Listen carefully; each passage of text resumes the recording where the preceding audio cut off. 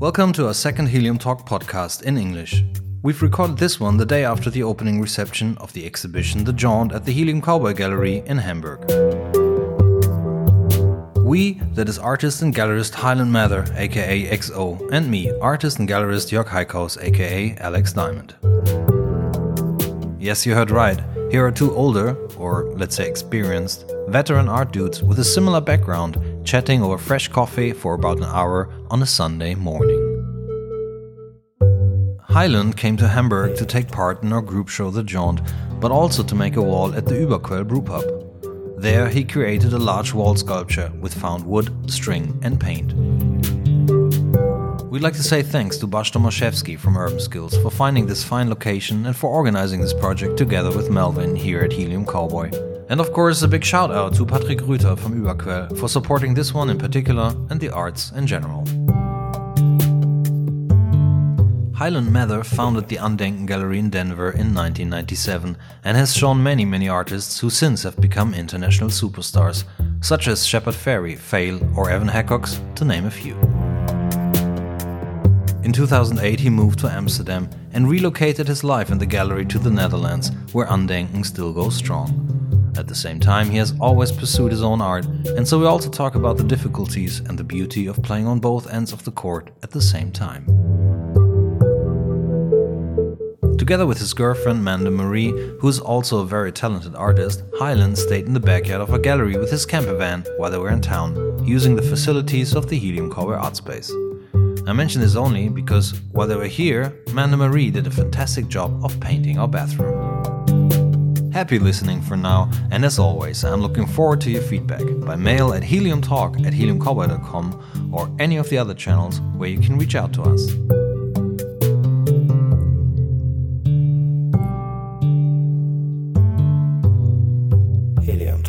When you travel from exhibition to exhibition or to places where you work, do you always take the van? In Europe, at least? In Europe, we try to, although I just went to have the van looked at for to get the new APK license.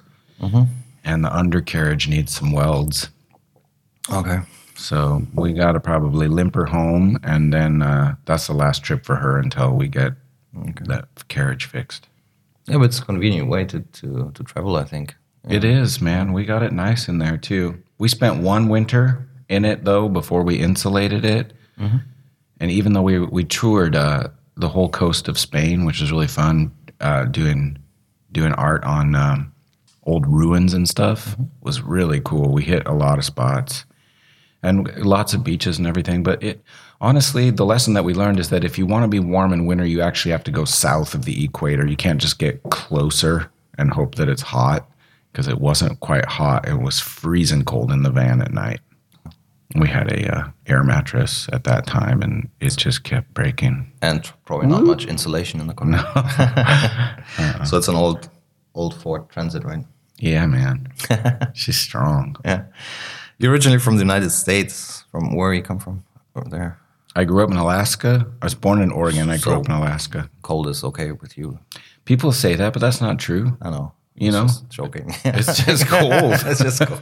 Yeah, I know. Everybody expects us, because we're from Hamburg up north, that we're fine with rain too.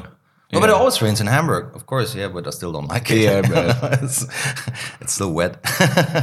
Yeah. Yeah. So you were born in Alaska, or you? I was born in Oregon. Yeah, I grew up in Alaska. Okay. I went to school in Colorado and lived in California for a while, so western states. So your parents had to move a lot, or? No, this was, my parents stayed in Alaska the whole time.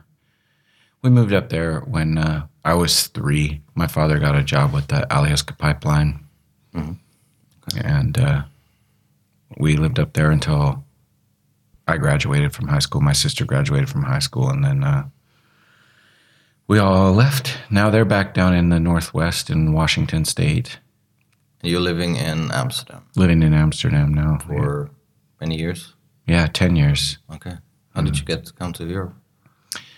Well, there is an amazing thing called the Dutch-American Friendship Treaty, which allows for U.S. entrepreneurs to open their own businesses in the Netherlands. Okay. So that was a way to do it, you know, and my son and at that time my wife, we all moved over here.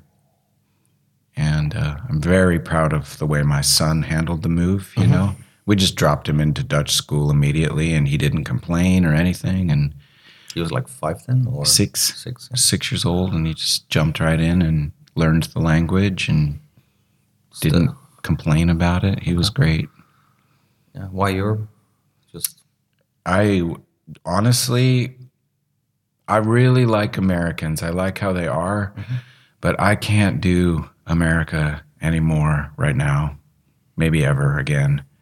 It was just like it's a disgusting society. I hate it. I like the people, man. I really like the people, and I like sort of libertarianism brand Americans. You know, I like that type of person. But yeah, man, I was in some 8-lane street, and there was a shopping mall on every corner, waiting at a light one day to turn into some place that had like a Michael's and an Arby's and a Chipotle and a Starbucks. And I was just like, I got to get out of here. And I did. Yeah. I wore out on it, man. But you were already working as an artist then, right? Oh, definitely. Well, actually, no, primarily I was just owner of the Andenken Gallery. And at that time, we had a huge space in Denver, 12,000 square feet, like approximately 4,000 square meters. And I had all these studios in it, like 19 studios. So although when I originally got into it, I wanted, I wanted to be an artist along with all of my friends. But at the end of it, I was just the manager, man. I was just the guy trying to keep it all going. I know what you're talking about. Same here. Yeah. Yeah. Open heliumcowboy actually I was looking for a studio to work in. And that place was small, but it's so nice and so well located. So I started doing exhibitions, and then that took over. And so now I'm basically back to the beginning, having my studio inside. Full circle. Yeah. But yeah, no, that kind of eats up your time. And Andenken is a good name, I think.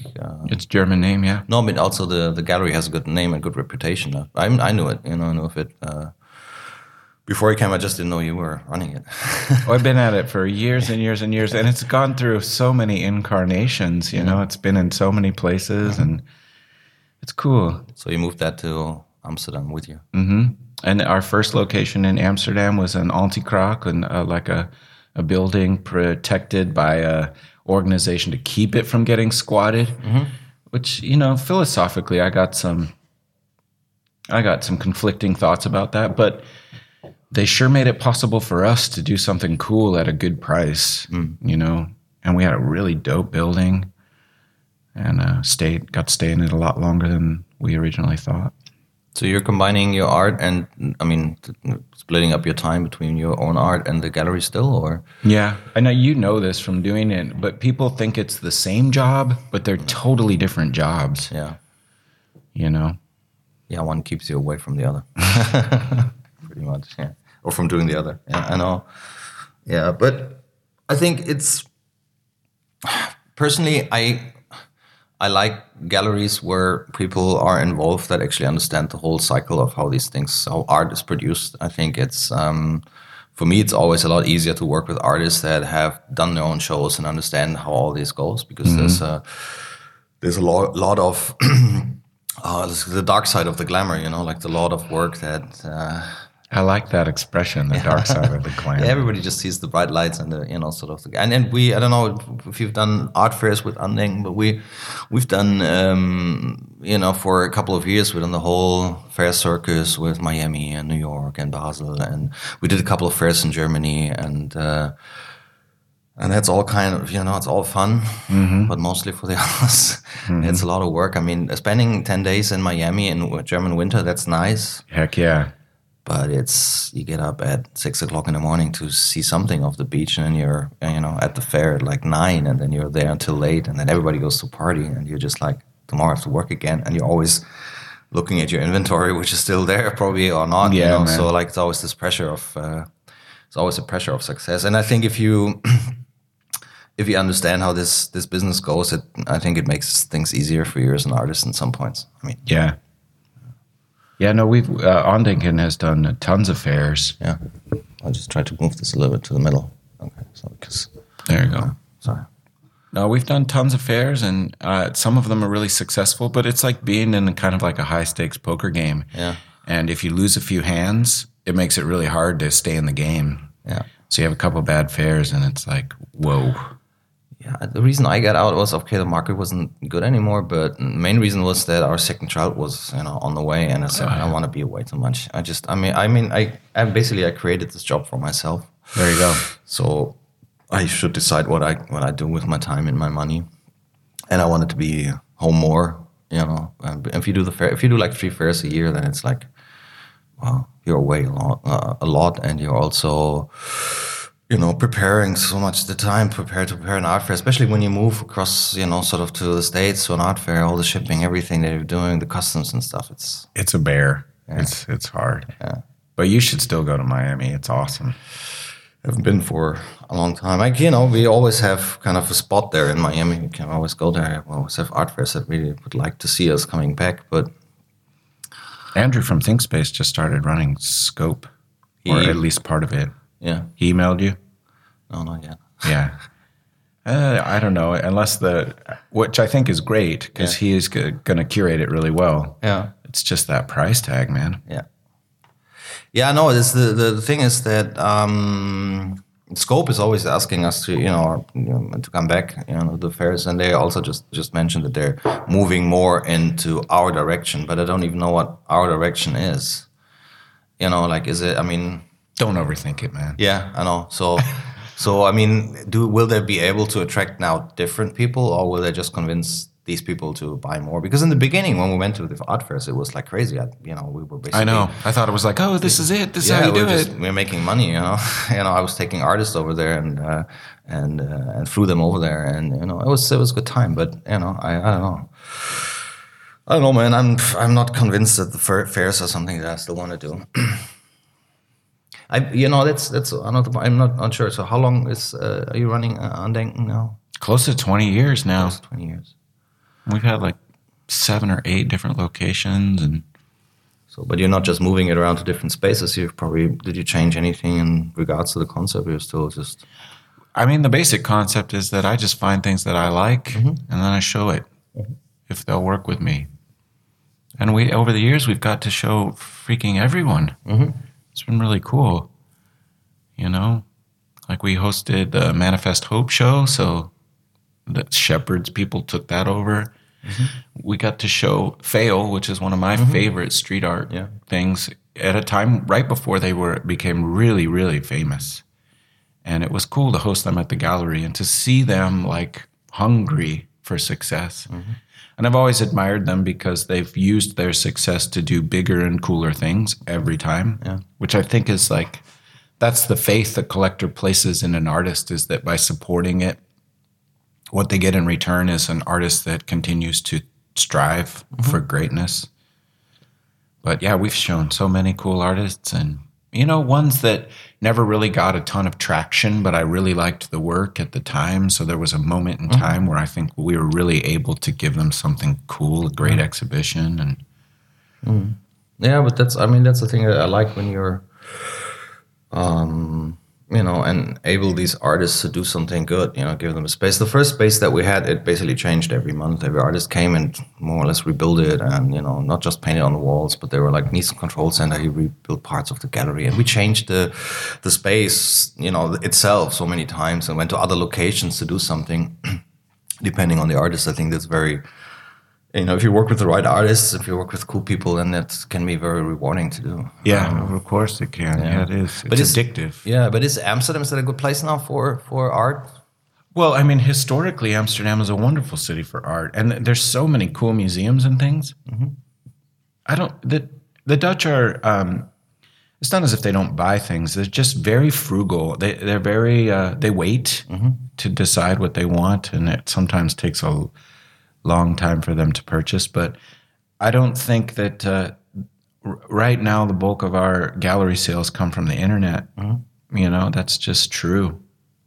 That's been a thing that's changed over the years as the internet has grown. And maybe like Of course, everybody's afraid of cyber criminals, but honestly, over time, we've just come to trust it more. Everyone has. So you see something online and you're not afraid to buy it there. That venue has become really pedestrian. We're very used to it. So yeah.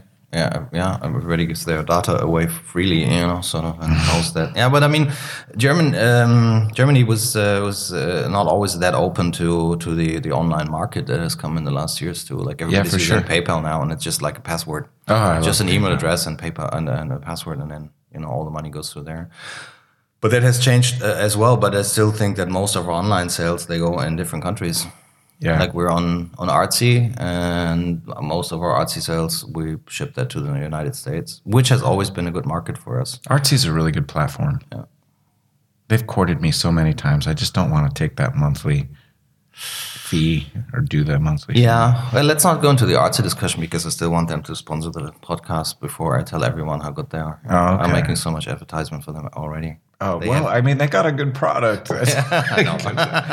No, it's weird. So, I mean, sometimes you're not paying I just had a call last week from a gallerist from Düsseldorf, and Artsy recommended him to talk to me. Oh, that's cool. So, you got your foot in the door, man. I don't know. But no, I think for me, I mean, the whole online part is I think it's very important. It's also, in a way, it's time consuming, but it does not keep me away from having a physical space like a lot of other galleries that don't have a physical space anymore. And I think for me, you can call me a traditionalist, but I like that I have a space where everything is, and where I can store the work and where I can drag out the work. And I still think it's important. I totally agree with you. Yeah. So, I would feel naked without a place to actually put art on the walls. I totally agree, man. Yeah. And I honestly, the kitchen element is huge, man. It's so good. Yeah, but I think it's important that you're able to cook something and do everything in a gallery that you that you kind of. In the beginning, one of the reasons why when I had the chance to outline this place, I put a kitchen in here because in the beginning we did some dinners, and it's also nice if you just have artists coming over and you invite some people and the artist cooks, so we cook together with the artist. And we do this more now in summer when the weather's warmer. We go and have a barbecue. Not this time because it was crap weather. We had a vegetarian here, and then the weather wasn't good enough. But that's. You can cook other stuff on a grill, man. I know. If you're lame. Yeah. Yeah, so let's talk about Jeroen. Yeah, man. Yeah, good guy. He's one of the first people I met in Amsterdam. Yeah. Mm-hmm. And then I was really sad that he moved to Copenhagen. He's my buddy. But you, so what was there first, your art or the gallery?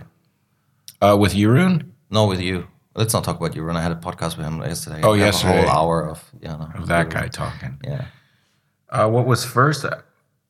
The first gallery I had was called Lo-Fi. Mm-hmm. And Lo-Fi, it came into being because I was painting some stuff. Mm-hmm.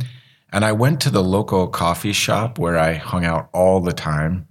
And I said, I can do this as good as what I'm seeing here. So I was like, I went to the lady and I was like, hey, I would like to have an art show. And she told me that they only take master's, graduate level artists for their coffee shop. And I was like, mad.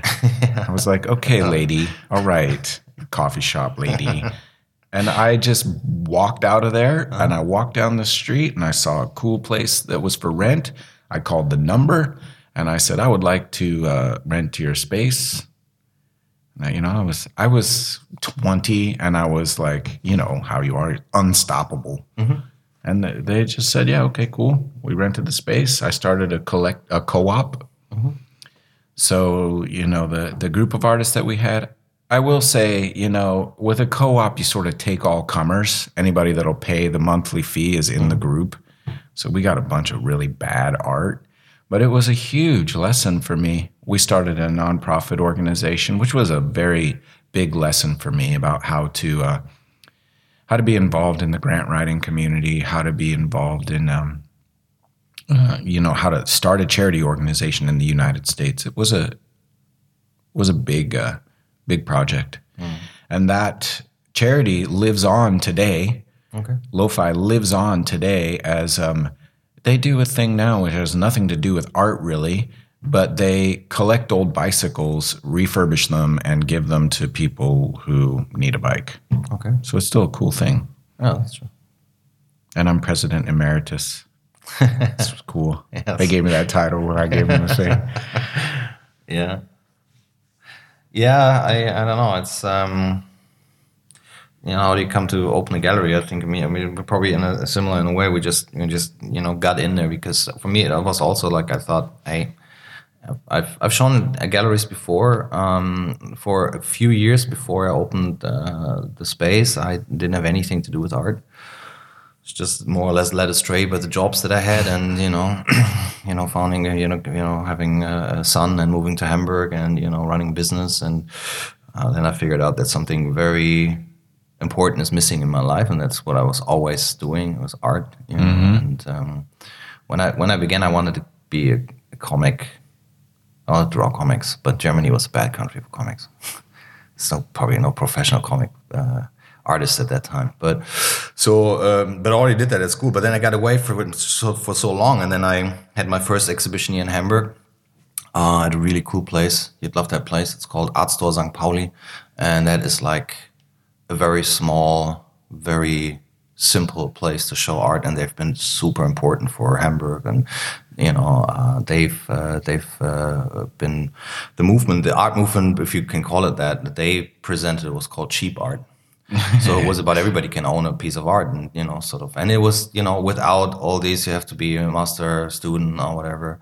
And I showed there, and that was actually my entree, so to say, into the Hamburg art scene. And then I found this studio, and I said, well, I'm going to do this full time. And then I think I can organize quite well and know a few things that other artists don't. So that all came together, and then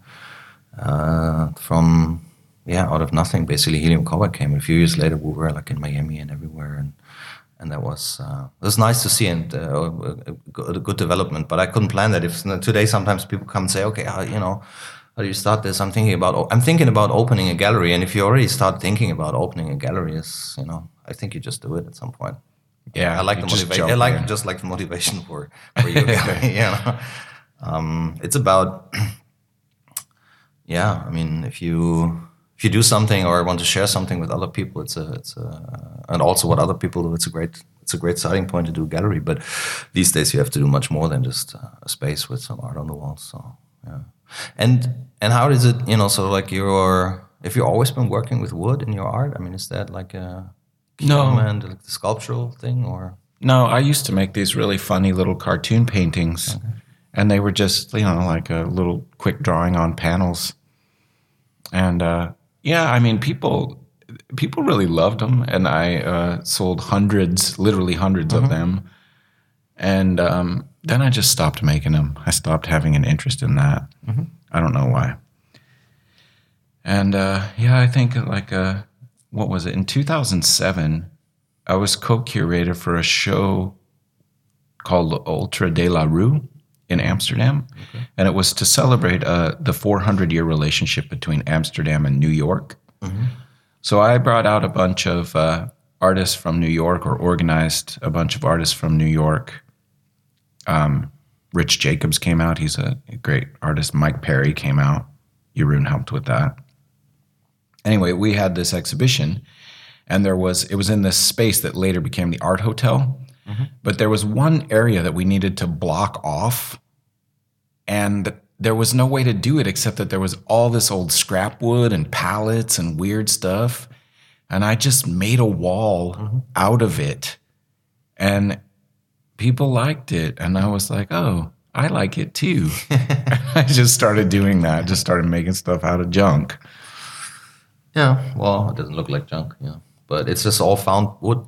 Yeah, and metal. All the metal on those sculptures is just scrap metal out of my friend's dumpster. Okay, and you melt it and bring it into form, or? No, I just I cut it out with a steel wheel and then weld the little posts on there. Oh, okay. It's actually an idea that came from a mentor in Miami, this woman, Carolina Sardi. She's a mid-career artist, just an amazing maker. But she makes a similar shape thing that she uses in her wall sculptures. Yeah, do you find it harder to find people to... I mean, it's, well, those are sculptures that you can put on, shelf or anywhere. But do you think it's easier to sell a drawing or a painting as a gallerist now or than a sculpture? The only real thing is the shipping. Shipping is a bear when you have to ship large wood anywhere. I know, yeah. But it is kind of nice. Like I get commissions and projects where I just go to the place, find what I need, and make something. Okay. And generally, the people that are seeking that are pretty open to the idea. They already like the idea that he doesn't know what he's going to make. He's just going to show up here, walk around the neighborhood, find some stuff, and make something else. And generally speaking, those people are exactly who I'm looking for. Like, we just find each other. Yeah. Yeah, I don't know. It's sculpture's always something special, and I think it adds a completely new level to the experience of the people that come around. And if you are an artist that branches out in several ways, I've just returned this year. It's like the first time in 8 years that my studio is in daylight again. Yeah, and so I just started to throw out this series of 21 paintings that I carved into, and that was more flat work. Again, and before, last year I did all this, so I'm still going to do this, but my work is very complex and a lot of layers, and, it's like a construction almost, so you can't find stuff for that. You really have to buy the stuff. You have to get the right stuff. You have to get the right stuff and have to have a studio, but sometimes it's nice if you can just let loose of that. Oh, I definitely have a studio. Yeah. Yeah. I work in the studio too. No, that's of course, but I mean, it's like, if you, especially with the sculptures, I always have to think, how can they actually work hanging on the wall? So also there's a technical aspect of that and stuff. But I really like that. And it's totally different, the perception. Like Jonathan Levine, for example, he likes my sculptures more than he likes my flat work. My gallerist in Denmark, he wants me to send him more flat work. Yeah, flat different work, strokes for different folks. Yeah. So that's interesting. Yeah, but I mean, we've talked about that. A lot of online, the market is going more and more into the online direction. But do you see any other major changes? Because I think that also the whole gallery thing has changed over the last years in a way that there's a smaller market for more galleries. I have the feeling at some point. I think in 2008, 2009, a lot of galleries closed, and now there's more and more galleries coming up. I think, so I did a bunch of projects last year with an art consultant agency. And I think that a lot of things are changing. First of all, more and more corporate clients, they want murals and stuff in their offices because it's become a huge part of contemporary art.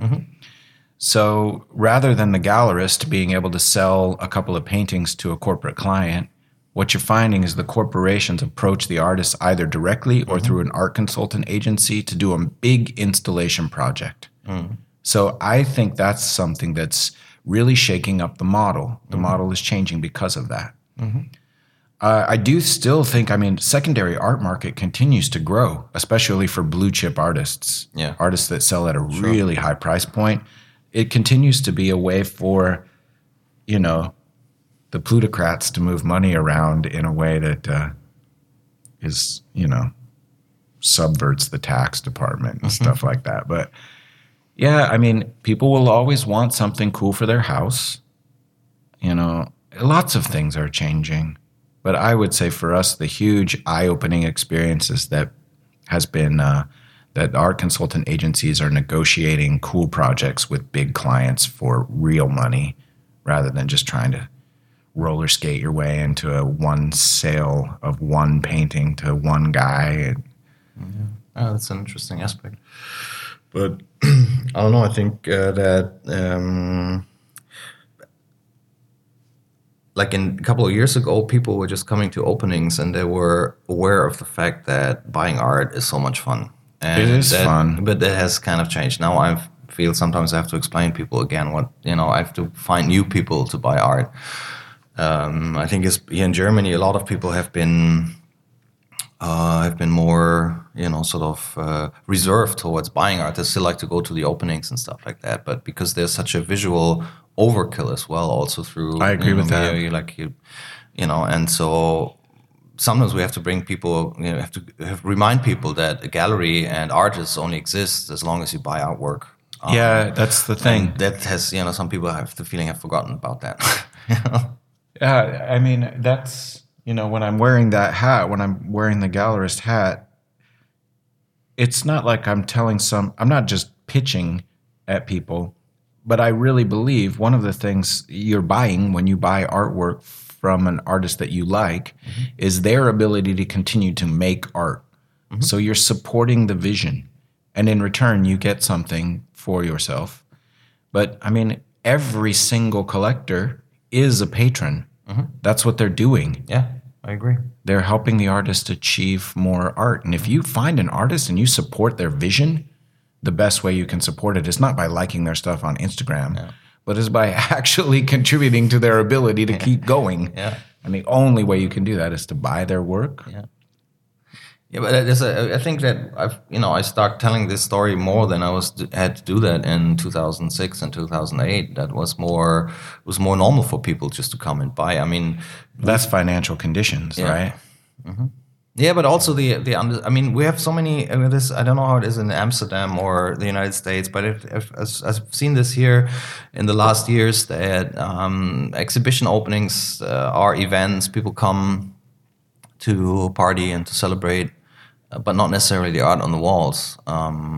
And what I've been doing here, also that's one of the reasons why I'm doing the podcast. I want people to listen more and to take more time and not just like stuff on Instagram, but also see what's behind that, and try to find out. And even though we don't attract the 200, 300 people that we've attracted in the beginning in our first space, I have people here who really want to be here and who are really interested in the art. Yeah, I saw that last night, for sure. And the first group of people that came in here, they are actually really good art buyers. They just came from the football game, and so depressed over your club. Depressed, and the alcohol levels were too high to buy art. But they'll be back. Nobody, so like it's always the continuation to try to find people who are interested in art to create an awareness for individual artists. And yourself, you can't show everyone. And we have to make a decision on who we are going to show and who we're going to support in that way from the gallery side. And I find it hard. In the beginning, I found it really hard to say no to people. And I think over the years, I've learned to be really, on point when I see something and I want to show. But there's a lot of we just met Thursday. I think you're a really, really nice guy, and I think I'd like to work with you. Well, let me curate a show here. Yeah.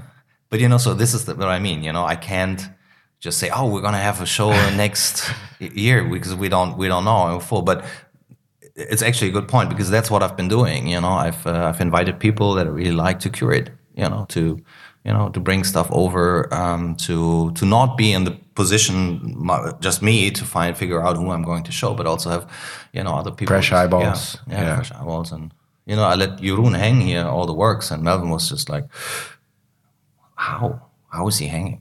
Sort of. And Melvin, for example, doesn't like that the works by Morky are that high and that the text is on that level. But once the show is done, it starts to make sense. Yeah, I think he did a great job. Yeah. He always does a good job. Yeah, and you have to learn to step back and let the others let them do their thing. Yeah. No, he did a wonderful job out in here, man. Yeah.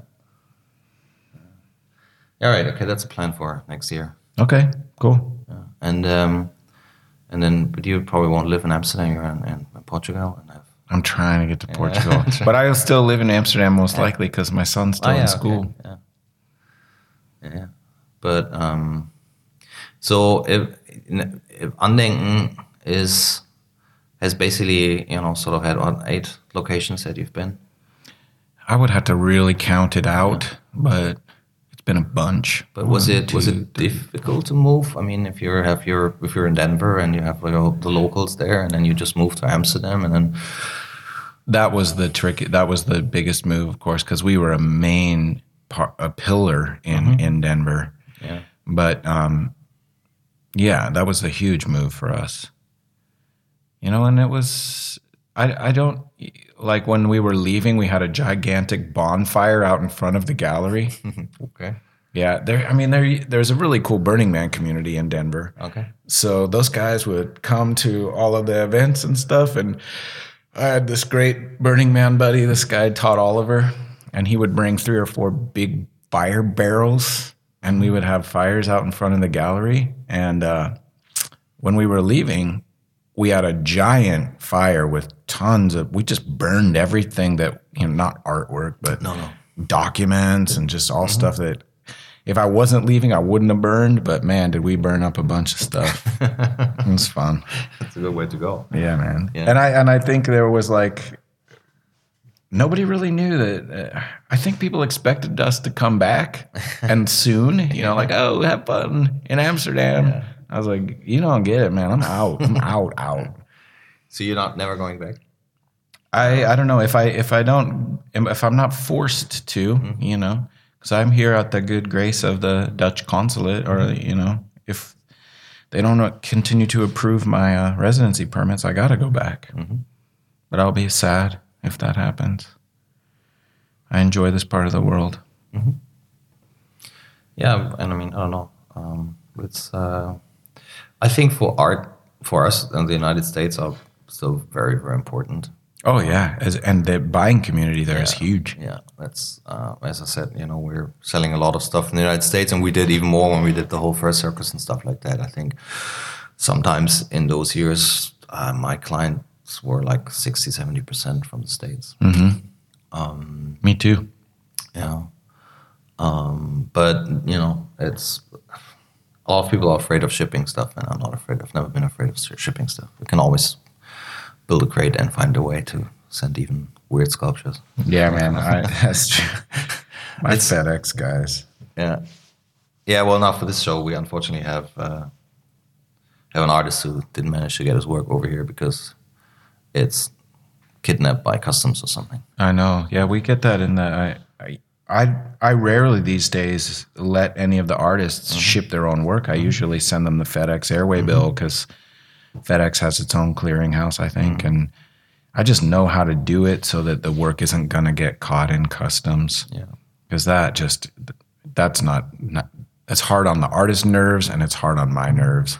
Yeah, we brief the artists. They usually get an email from us with all the details on how they should do it and what's in the invoice and how the invoice should be made out and where it's placed on the box and stuff like that. And some of the artists say, "Oh, you kidding me? I'm doing this all the time." And those are usually, in America, the artists that use FedEx and not USPS. Yeah. And as soon as I hear, "Oh, fuck, he's used USPS, he didn't get the memo." Yeah, USPS, man. It's like 3 weeks, 4 weeks, 6 weeks. Yeah, but I think that's not an issue. But it's one thing that I think, especially in your case, how important it is, because I think art has gone, because it's so big and so, market is so oversaturated, and everyone basically that can draw a little bit is getting a wall and is painting somewhere and stuff like that. I sometimes have the feeling that art and politics are not necessarily a big issue unless somebody curates a show against something or for something. How do you see that in your art or the artists that you're showing? Is politics still an issue? I think for a lot of Spanish street artists, I definitely see a thread of political activism in their work. I show an artist, Vince, Feel Free, and his work is very political. Yeah, I know. Yeah. I've always thought Eskif's work is really political, and Hero also political. So definitely there is some artists still making really politically important work. And then there's also work that's made like the Favela Project guys. Those guys are making work that is politically important, because it's aiding people with art. Mm-hmm. And that's a way to say something loud without being heavy-handed about it. You know, mm-hmm. They do a really good politically active thing. So that's a different way to be politically active rather than just beating somebody over the head with like, don't support Trump type of thing. Yeah. Yeah. I do think that, sadly, lots of artists beat up on Trump visually, mm-hmm. but it's such an easy target, man. Mm-hmm. And honestly, even the negative propaganda just gives that dude more fuel. Yeah, for me, I don't know. I think I'm a very politically engaged person, and I have yet not found that the internet for me is the right place to do that. So I very rarely use Facebook or Instagram for my political opinion. Goodness. I mean, because one of the reasons why I have a bar and why I live in a city with people is that I can talk about it and try to do something about it. Try to raise my kids in the right way. I think that's very important. I think my 7-year-old knows that where my heart is in regards to politics and these things. So I think that's much better than trying to have a long comment. Yeah, of course. Part on Facebook. Nice kid, by the way. Both your kids are cool. Thanks. Yeah. They probably hate me doing a podcast on Sunday morning. Oh yeah. Yeah, I get up early, so I'm. Don't flatter yourself, man. They're just glad you're gone. Yeah. Like, let's play some videos. Oh, Melvin will still be asleep. He'll be asleep until I come home. But little one likes to get up and play, in the morning. And I also make fantastic pancakes and stuff. You do? Yeah. What the hell, man? Where's my pancakes? I'm not cooking here.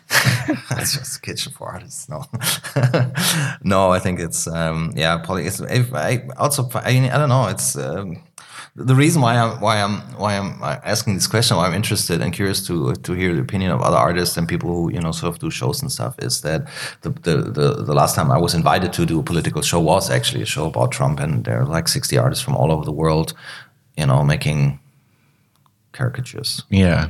I did the same, but mm-hmm.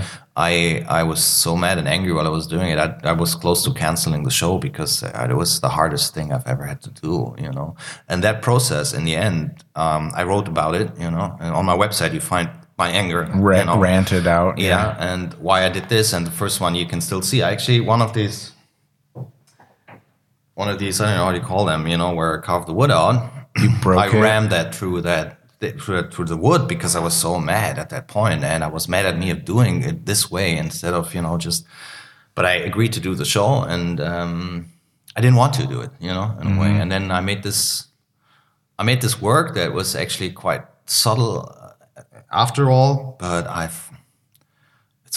don't like the work. I'm glad I sold it, but it was like very hard to do, I mean, I never thought anybody would buy it. Why would you buy that? Probably a supporter, man. But then again, I also found out that, for example, my parents, they really liked the work, and they actually showed that to other people on with the photo mm-hmm. and stuff like that, and they could relate to that, and they, it's probably we're probably as artists sometimes overthinking these things, and so in the end, it was a very simple, easy way to approach that. But it finds people that actually can work with that. I couldn't work with that. I'm glad it's gone. I still have this other one that was here. That was one of the first versions that I did. That was standing here. You remember that one? Yeah. The Resist one. It's terrible. I hate that piece, but Melvin loves it. That's why he's always dragging it out. It's not even signed. It's no price tag on that. But Melvin always drags this out, and I know it's. Well, there's no accounting for taste, man. That's true. Yeah. Anyway, let's not get into that discussion. Let's talk about cowboy hats. Oh, you have a nice cowboy hat in here. Yeah, I know. And I've been playing that guitar. I don't know if I'm allowed to, but I have been anyway. Yeah. No, that's here. I've often not been asked whether that's decoration, but no, it's there to be played. I play it as well, and you can't break it. It's been traveling with me for a while and still looks almost new. Yeah, it's cool, man. I like it. Yeah. Yeah, I think it's important. I think sort of like we have a guitar here. I've been making music my whole life, not really good, but around the campfire it works. And but I have this artist, Joe Fisher, the photographer. He is, before he became a photographer, he was a rock and roll musician. He was touring with a band for 16 years, and he's got this incredible voice, and he's really good on very, And when I did shows with him, he at one point brought around his old guitar, and then he, plays, and if he just opens his mouth, it's just like a voice, It's like Elvis comes, to town, and really amazing. And so I thought, we need a guitar here, because there's so many artists who like to play and actually can play, and not for openings. It's not about the show. It's more like when we're here and we're just, and you're just traveling and you come to a place and you sit here and have coffee and you want to, for me, it's important to sometimes just play a guitar. Yeah. The thing, thank goodness I know how to play some instruments. Yeah. And I always do feel like a space is much warmer and much homier if there's a piano or a guitar. I like instruments in spaces, just like a kitchen. They warm it up. Yeah. So did you make music? Have you been in a band when you were younger? Yeah, I was in a lot of bands, but the most famous band I was in was a band called One Lump Sum. One Lump Sum? Of course, like we toured all over the place, and like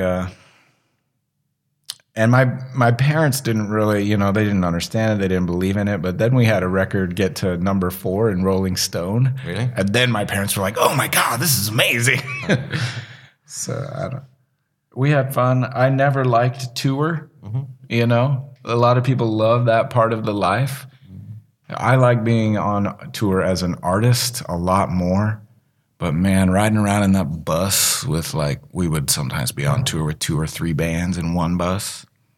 I remember one time we were going up a hill and going around a corner, and beer and porno mags were floating across the bottom of the bus. And I was like, God, dude, I just can't wait to get home. So disgusting. Yeah. And you're not in a band anymore? Or? I'm not in a band, but of course I still make music and things. Yeah. Can't get it out of you, right? Oh, why should you? Yeah, exactly. It's not that. It's something it's not like a sickness. Maybe the porn mags and the beer, that's a part. At some point you think, well, I like beer and I like porn, but I just don't like them on the bottom of the bus after I've been on it for a month. With a bunch of other dudes. Yes. Yeah, but that's interesting. Sort of like if you, I was very briefly in a band, but I was working with the band for some time and been with them on tour and managing them and stuff like that. And that was good fun, but just for some time, I just come from club to club, and I had to also deal with the business side. Always, I had to fight with these guys running the clubs and getting paid, and getting the backstage food and stuff like that. Oh no, you're not the main band. We played support for really good bands like Yola Tango and stuff. Ooh, I love Yola Tango. They're good guys. They're super cool band. In Berlin, they let us in Berlin in the Lowe. There was an independent music place there in Berlin, which is quite well known. The wall came down, Germany. And there was this backstage room that was just really nice for the main band, and then you went through a door, and there was it was more like the triangular space for the second and third band. Yeah, for the support. That's mean. Yeah, they were super mean, and we had these 2 crates of beer, and because the Kaplans, from Hyland Tango, they're like the German Überraschungseier, the eggs. They couldn't get them in the States at that time. They had the bowl with all these eggs, and they were just inviting us out to open them with them and play with the toys. The Kinder eggs. Yeah, cool. Yeah. That was pretty good. But in that backstage room, the walls were all painted, and there were really artists that became famous afterwards, or were already famous when we were in that room, and that moved out of that small space into the front space over their career. So yeah. But sometimes as a support band, you're in the back. Yeah, you're kind of not treated that nicely. That's a good thing about art. I mean, it's of course if you have an exhibition, like a group show, you probably have a headliner, but not really because everybody is just on the same level. I mean, we don't, like on concerts, big festivals, you have like there's a big name, and then the names get smaller and smaller and smaller, and then the tiny writing is then probably the only band why you're going to that festival. Exactly. And we don't do that. So you've shown also Shepard Fairey and all these guys before they were big. No, I mean, by the time we did Manifest Hope, that was for the Democratic National Convention in Denver in 2008. Okay. So all of those artists were involved with that, mostly because Shepard had designed that Hope print poster. And so no, not before he was famous, but I was aware of him because, obviously by that time, but I first became aware of him in the 90s because of touring in a band, because those 7'2", 540-pound Andre the Giant Has a Posse stickers were everywhere. Yeah. And it was, I've seen his manifesto about it, but it really was a lesson in phenomenology, like this idea that you didn't know what it meant, but you saw it everywhere. And somehow it was unifying. Somehow you knew you were in the right spot if those stickers were around. It was sort of one of the first stickers I was ever really aware of. And now that culture is so rampant. Everybody's got a sticker and they're always on everything. But at that time, I thought it was a really, really cool experiment. Yeah. And in the beginning of the 2000, when we opened the gallery, we had stickers for every exhibition. Basically, every artist that came that could make a sticker, Fun, we financed the stickers for them. The only thing that had to be on there somewhere was heliumcowboy.com, but in any way they wanted. So there was this artist from Australia, Rinzen, and they made helium. They just basically wrote heliumcowboy.com on the whole sticker, but in a way you couldn't read it. It just looked beautiful. Yeah, it's cool. Yeah, so. But yeah, we stopped that when there was no space for stickers anymore. Yeah, you just walk around St. Pauli now. You've seen that. Stickers are everywhere, and they're so easy. And it's hard to understand to make a distinction or to see the difference between a commercial sticker and a sticker that just people made, themselves. I really like the stickers that Mandy has here, the little ghost on. Oh yeah, yesterday my friend Elmer, he took like probably half the stack. That's cool. Yeah, she's also a really really good artist, interesting artist as well. She's a wonderful artist. Yeah, she's one of my favorite painters in the world. Yeah, I don't know how I came across her work. Just for people listening, we're talking about Hyland's girlfriend. Manda Marie. What's her Instagram? See You Through It. And I don't know why I just came across her once on Instagram and following her since. Yeah. And it's like a nice, sort of nice surprise when you're doing shows, and then you're just turning up with another artist that you kind of, really like, and well, the art world is. We painted the van together. Yeah. The old Ford Transit. Yeah, the only other person that I know that, basically, artist that I know that drives around a van and lives in a van is Boris Hoppek. I don't live in the van. No, but he also stays in the van when he goes on tour. I know you don't, of course, but you know what I mean. Yeah. Although Boris sometimes lives in his van, but he's a surfer, so. And when we spend like 6 weeks in the van, I suppose you can say that we're living in the van. Yeah, but now you're just going back to Amsterdam and going to live in a real flat. Yeah, ideally, unless they've seized all my possessions while I was gone. So what are your next plans? I mean, with you as an artist. I mean, now you're finishing a mural. Well, it's not a mural, a wall inside Überquell Brewpup here, and so you're leaving something in Hamburg, which I really like. I do too. I hope it lasts for a while with them. I wish they would have let me do the whole dang thing, the whole wall, but. Whatever. Yeah, it's as always very short notice. I think if that was would have planned that out earlier, we may have been able to do that. But it would have taken a lot longer time too, but and more drill bits. Yeah, that wall, concrete walls. Yeah. So you have any shows coming up that are sort of important shows? Yeah. Not really at the moment. I've got a bunch of projects with that. Consultant agency in Denver I told you about. I'm doing a big hotel project with them, 2 big hotel projects with them. So I think those are the big things that I got lined up for the immediate future. And then there's a huge thing that I can't talk about that may or may not come true, but it looks like it's going to happen. But do you find it hard to get, so I mean, people know you and like Andenken probably, but do you find it harder to get exhibitions for you as an artist? Or are you being approached more as the Andenken guy or the artist? Well, okay, so let me think about that. Oh, big question. I curate some traveling group shows, or at least one direction instruction. And I approach that people, that's like a 1 foot in each boat. People know I'm the Andenken guy. They know that I have work in that show. So that's a little bit of a crossover. But most of the time when people ask me to do a project, they're asking the artist. And like more than half the time, they don't even know that I'm the Andenken guy. They don't know that. Yeah. So I like that because it means that they're just choosing the work for the merit of the work alone and not really because they know I'm from something else. But I also don't mind. I've had friends in this thing for so long that they've known me originally as the Andenken guy, but maybe they've come to respect the work that I make also. And many of my artistic peers, that I've got their respect too as a maker. And so I don't know.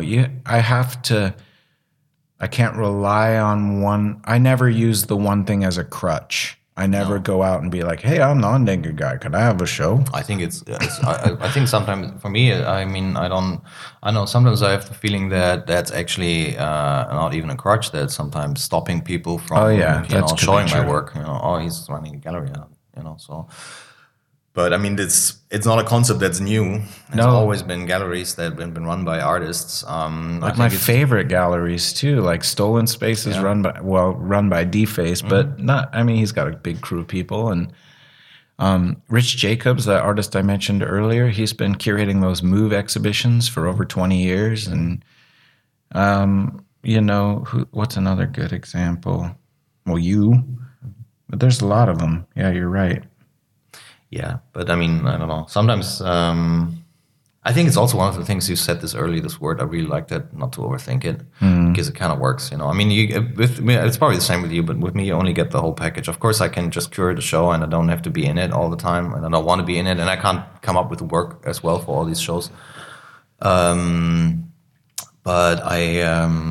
I like to separate it, of course, I like to show with other galleries, but sometimes I have the feeling that other gallerists don't really, they like me, I have a good agreement, but they, let's do something together. I can curate a show there. But, they're not inviting me for my work, but then, I work with Jonathan Levine. We're good friends, and he's a cool guy. Yeah, he's I've known him for many years.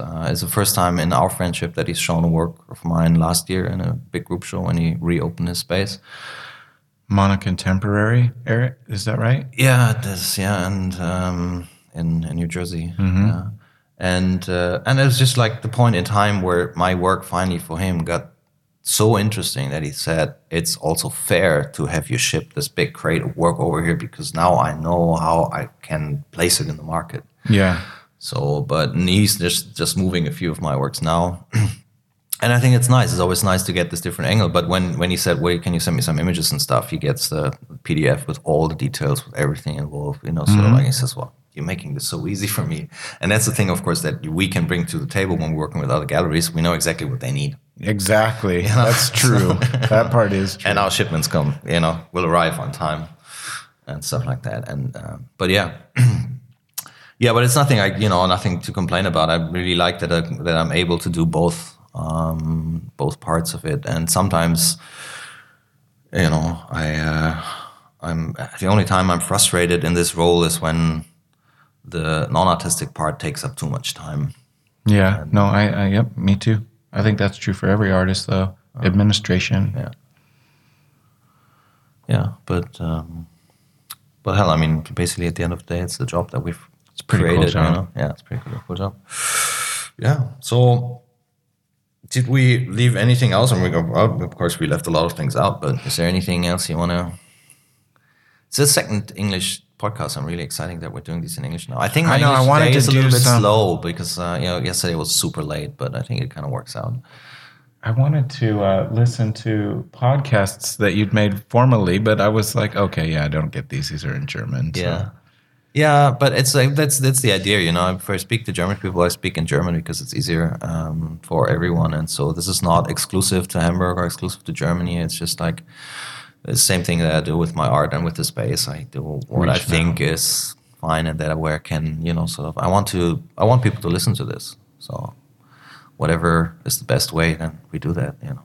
I know it's always confusing. At the beginning of Helium Cowboy, we did the website in 2 languages, English and German. It just gets so much work at some point, so we're just doing everything in English now. Well, and also Google Translate can fix pretty much anything. Yeah, these days, yeah, that's true. Probably not a podcast. That's kind of weird, but probably interesting too at some point. All right, yeah, Hyland, I'm glad we found this moment together. Yeah, man, thank you for doing this with me, and you guys have been great. Really hospitable. Yeah. So you go back to finish the wall today? Yeah. And then you go back to Amsterdam? Mm-hmm. All in one day, or are you going to No, I think, well, I mean, if we leave here tonight, it'll be late at night after I get you. Your shower's amazing. Thanks. It really is like one of the best shower heads Yeah, I've a lot of water pressure. I'm pretty into it. Okay. Taking extra long showers. Yeah, well, we're welcome to. Yeah. All right. Then, thanks for talking to us here. Cool, man. Thanks for having me. Yeah. And we'll talk about that show next year. Perfect. Yeah. All right.